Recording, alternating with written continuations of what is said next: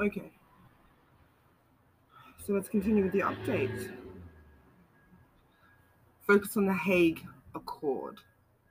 That's how we want to frame it. We want to frame it that way because we want it to be credible in terms of there being a question around transnational, transgenerational breaches of international human rights law. We're talking like about, I think from my perspective, obviously we can go all the way back, but for the last 5 generations, definitely Australia.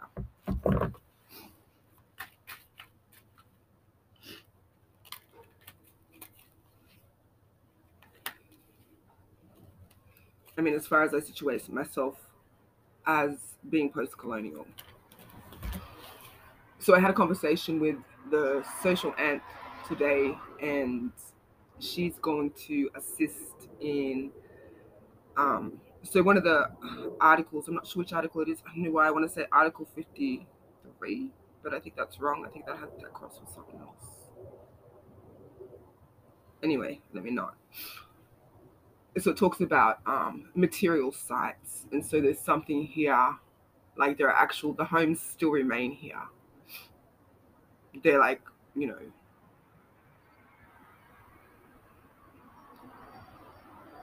I don't know if it's being heritage listed. As far as I know, they're in some kind of conversation with the local um, native council about, um, I guess, the terms of how it's going to be established. But as far as a material site, um, there is, there are like the homes still exist here, like the concentration spaces where they take them and auction them and things like that.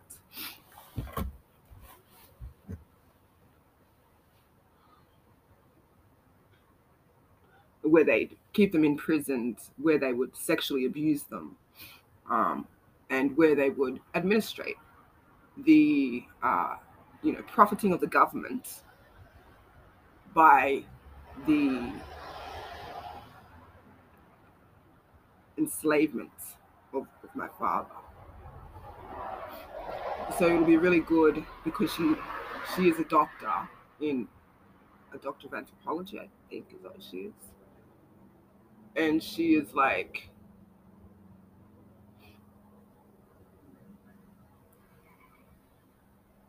of Native American descent. So that will be, I think, an important perspective to present. And I did ask her to look at it in terms of, on the terms that I've just referred to. And I'm thinking, obviously, there are Jim Crow sites that will be relevant from that period, and there are also, um, places like Gettysburg, where those civil rights sites sit, are a part of that legacy as well. They're a part of, the story or the narrative of how she came um, to travel to Australia in and around those circumstances.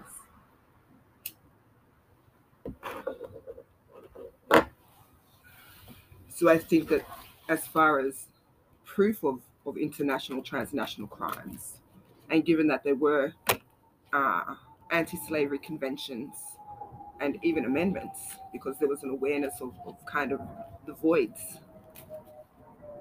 in the anti slavery convention, by virtue of the fact that there are those documents during that period through which she was kind of exploited here.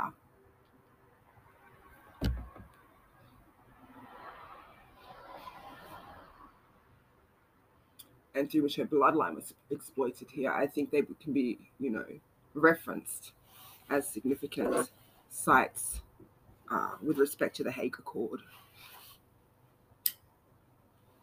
Like even though I don't know all of the history, and I wish I knew more about the Civil War, and it is one of the fucking irritants of my life that I haven't really just had the headspace or even the emotional and mental peace and headspace to go and do that research.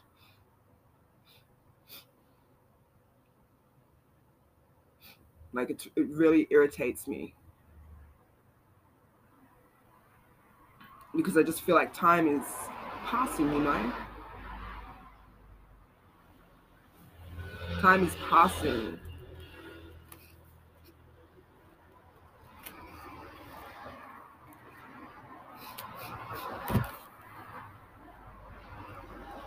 But for a number of things. But it's such an emotional strain on me. Such an emotional and mental strain on me. And I try to say this at every episode, when I talk about it, because I don't want people to think that I'm just walking around, all fucking with my head up in the fucking sky, like castle in the fucking sky type of mentality. I'm doing the work internally, and I'm also doing the work, like the labor of research.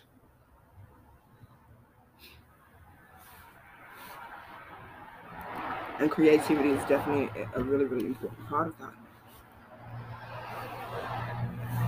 So I'm, still really pissed off about everything else, but we're not going to rave about it. The more I fucking collect, the more irritated I get, because I can see that there has been this interaction that's been happening on some level, and for some reason that remains unexplained, but resulted in the events that occurred. Including blocking the mic. Like, what the fuck? It's just a creepy fucking thing to do.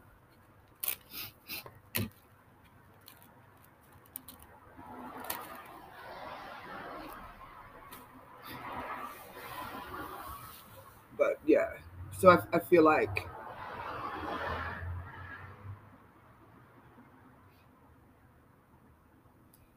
I'm just trying to pace my way through it. I was thinking of getting a bottle of wine tonight and just having a glass and just chilling the fuck out for a minute. Things improve incrementally, but there is this incremental normalization that woman speaks about when she talks about hazing and the damage it does. This incremental normalization that within the structures around me and with the individuals that I've been attempting to interact with. So it's just like, oh, you'll deal with it. You'll get, you know what I mean? It'll be all good. And we're not talking about something that happened 50 years ago. We're talking about something that happened, something that's happening right now,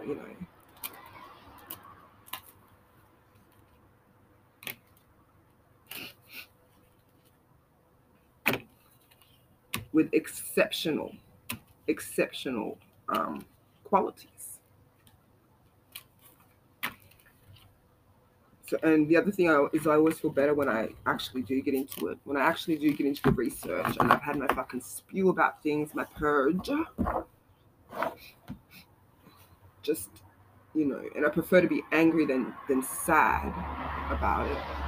Because the sadness is just, it's so draining. It just saps so much from me. It just saps so much. So I much prefer to be angry about it. Because then it gives me at least, first and foremost, I have every right to be angry about it. And people have really been behaving as though that's not the case. But that's not the fucking case. And the way that this has been government, sanctioned actions, funding, it's very fucking disturbing. Like, I can't say that this would not have happened without the acquiescence of the state. That's just a fact. It would never fucking happen if the state weren't involved.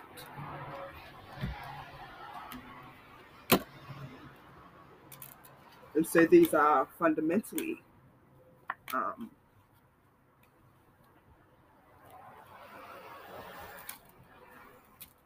acts that inflict in circumstances that are very, they've been borderline for a fucking minute as far as international law. And if you listen to international scholars around the world, well, just even on, Native or African American, the evidence is overwhelming. The evidence is overwhelming that there has been a genocide taking place.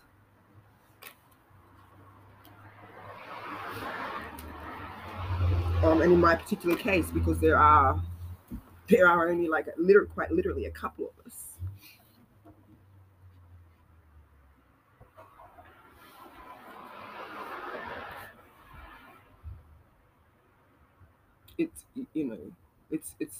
This is really, really fucking concerning. People should be concerned about it.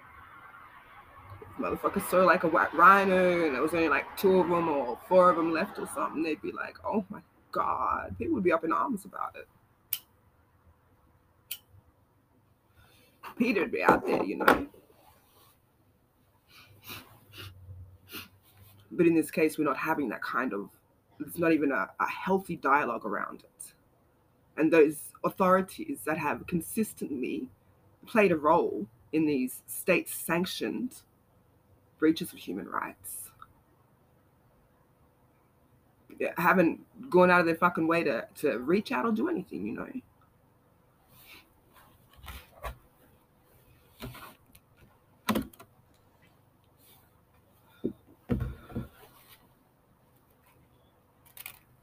Well, obviously being quite conscious of what's going on. And that's the other irritating thing about seeing that people are observing what's going on and they're still hanging around with the pedophile supporters, Seeing that people are observing what's going on and they're still, putting time and energy and resources and building alliances with people who are,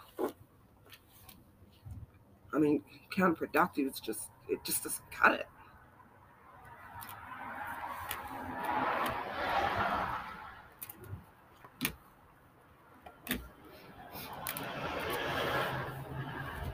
And it's been such a struggle, and there have been so many kind of layers and tiers to this.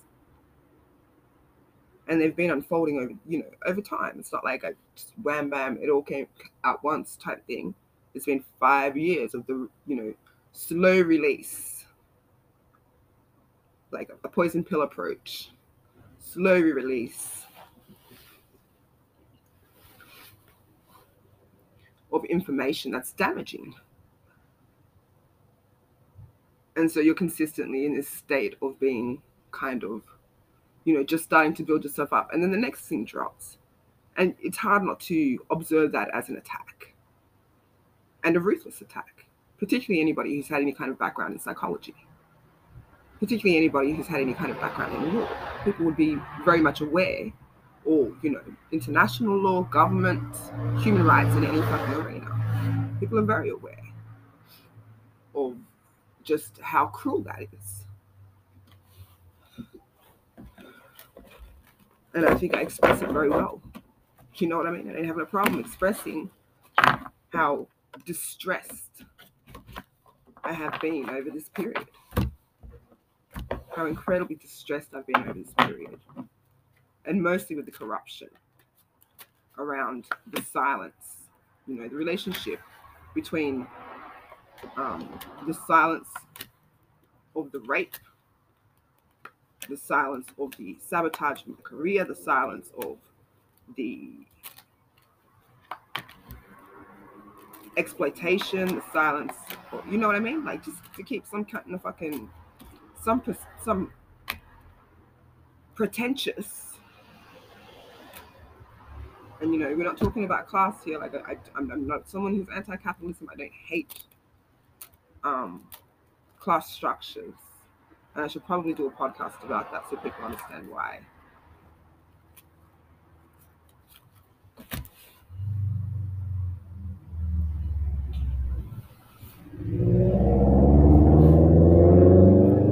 But I think that,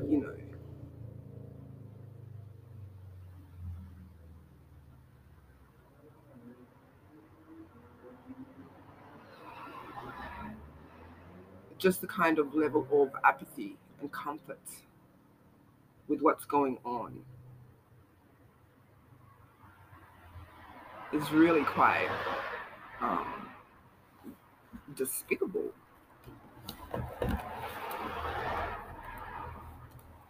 Just really, really shallow and like fucking weird. I have to say, it's really, really abnormal. It's conduct that is really, really abnormal, like dysfunctionally abnormal.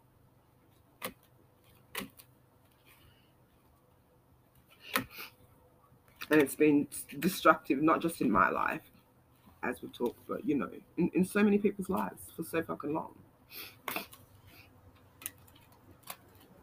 And it's occurred with, a blatant disregard and disrespect, a lack of acknowledgement from those institutions who alleged to be the leaders of, you know, civil liberties, freedoms. And I just been watching that, um, some older footage from Barack Obama as president. Please don't stop me.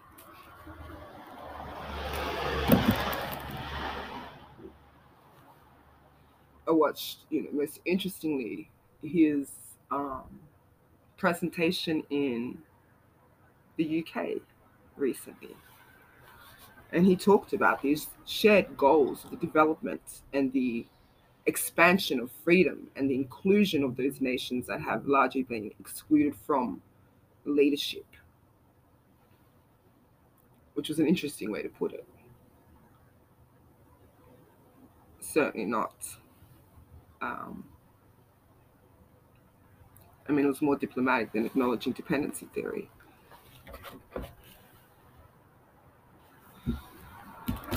But these, beautiful, beautiful ideas.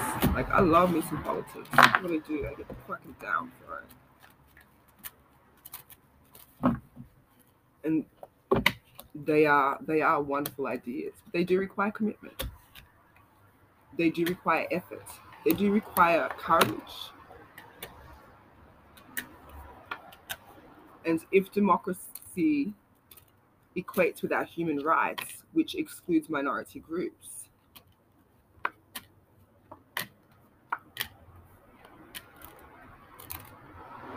it's not much of a fucking democracy.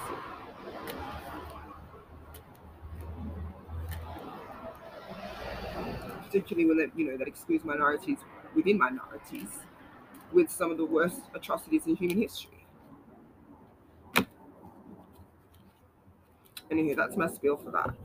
So we're back on the Hague Accord, and I, have my social anthropologist friend who happens to be Native American, um, and willingly going to assist me in that, or at least write. She's going to do like a material representation of the sites, um, using the language of international human rights in the Hague Accord.